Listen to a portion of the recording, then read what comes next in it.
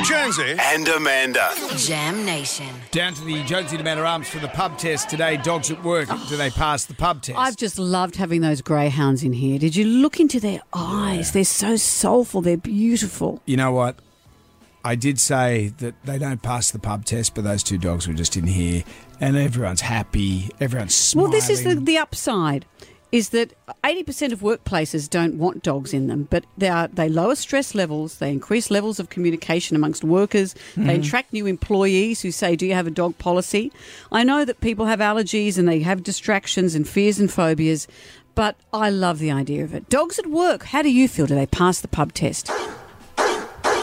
They most certainly do. George the Hound goes to my office every day, and the days he doesn't go, all the staff go, where is he? He's only a dachshund, but he runs the roost. They pass the pub test because they de-stress us and they're the best companion. No, it doesn't. You know, I've got a neighbour and the dog shits everywhere, so it'd be nice slipping in some poo at work. Is that a workers' compensation? There you go. Win-win.